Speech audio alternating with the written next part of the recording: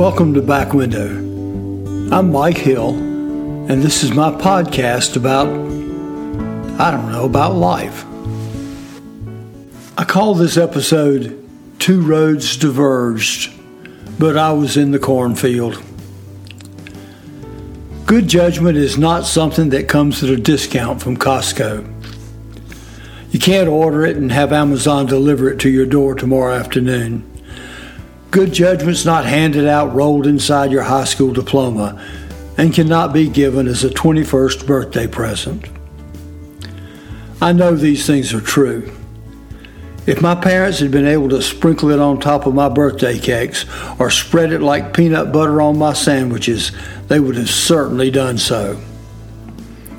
I consider myself a middling good person and smart enough to get by, but I am occasionally plagued by a lack of good judgment.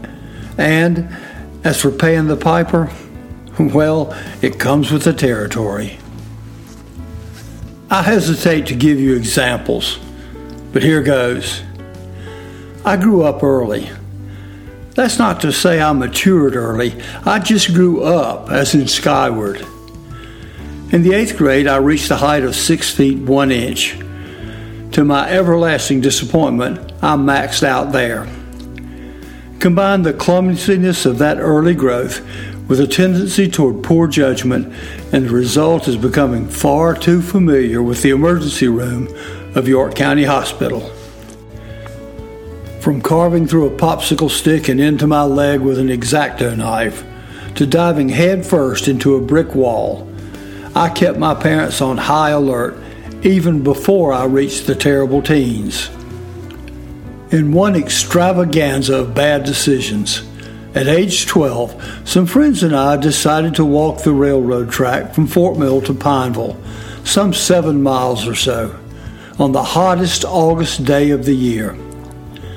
Compounding the error, I chose not to borrow money to buy a cooling soft drink when we dragged into Pineville, drank my canteen of tepid water empty before we were halfway back, and then, the topper of all bad moves, refilled it with water from Sugar Creek.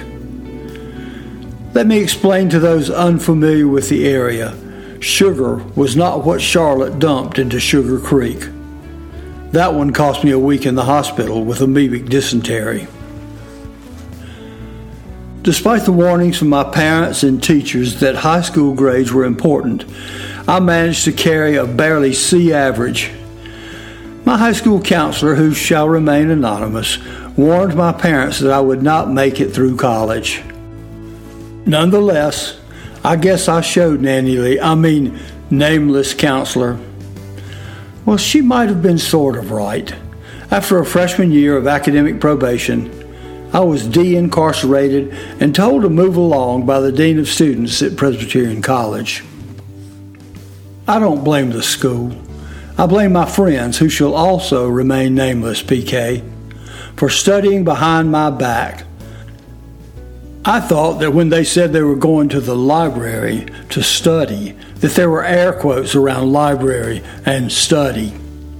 It turns out that colleges are not just for unsupervised recreation. But, unnamed counselor, I did make it through college. I just needed a humiliating failure to motivate me toward my academic quasi-success. After a successful summer school, I was admitted to St. Andrew's Presbyterian College, now university, and managed to squeeze a few hours of study between my busy hours of poor judgment. My grades were, let's say, adequate. In all fairness to myself, I have always learned far more than I showed on test. I credit the fact that although I often skimmed textbooks, I devoured literature. I'm always reading a book, often 2 or 3 at the same time. This may account for my sometimes expecting a malicious clown or a wily velociraptor to appear in a Sherlock Holmes story. They get all jumbled up. I spent 6 years in the South Carolina National Guard.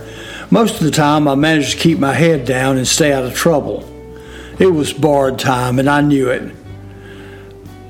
My basic training was at Fort Bragg, North Carolina, only 30 minutes from where my fiancée Jane was in school. When at the beginning of the last week of training we were given a day pass, Jane and I were running a little late getting back to base.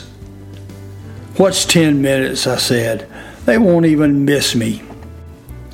Anyone who has ever spent time in the military will wince at that error in judgment. When we pulled back up beside the barracks, the platoon was already in formation, and I was AWOL, absent without leave. The duty sergeant and I had become friends, and I thought things would be fine. While training for everyone else was relaxed during the final week, I spent my days sweeping, mopping, and waxing the battalion headquarters and doing countless push-ups. My nights were spent standing guard duty for hours in some remote spot that didn't even need to be guarded. Turns out, 10 minutes late in military life is a lot later than in civilian life.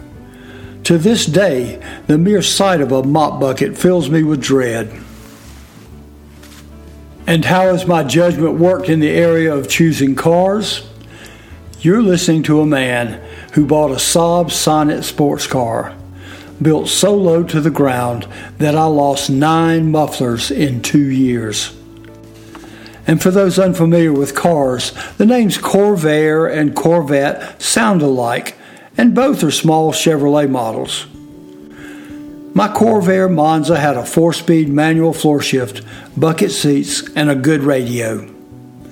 The road between Indian Land and Monroe is a series of curves and small hills, and the perfect road course for a Corvette.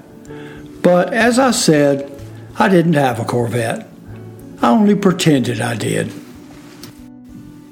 On one trip back to St. Andrews, the road had just been paved, and I was maneuvering that road like Sterling Moss at Monaco. Ralph Nader, consumer advocate, wrote an entire book declaring the Corvair was unsafe at any speed. After a 50-mile-an-hour slide across the road and 2 complete rollovers, I can confirm that he may have had a point. Fortunately, when the dust settled, I escaped with minor bruises and scrapes and was only too happy to be alive for the inevitable Bob Hill "What were you thinking" lecture. The Corvair was a complete casualty. And while we're speaking of lacking good judgment, at the end of one summer school, a group of erstwhile friends at St. Andrews called on my lack of judgment to help with a hairy buffalo party.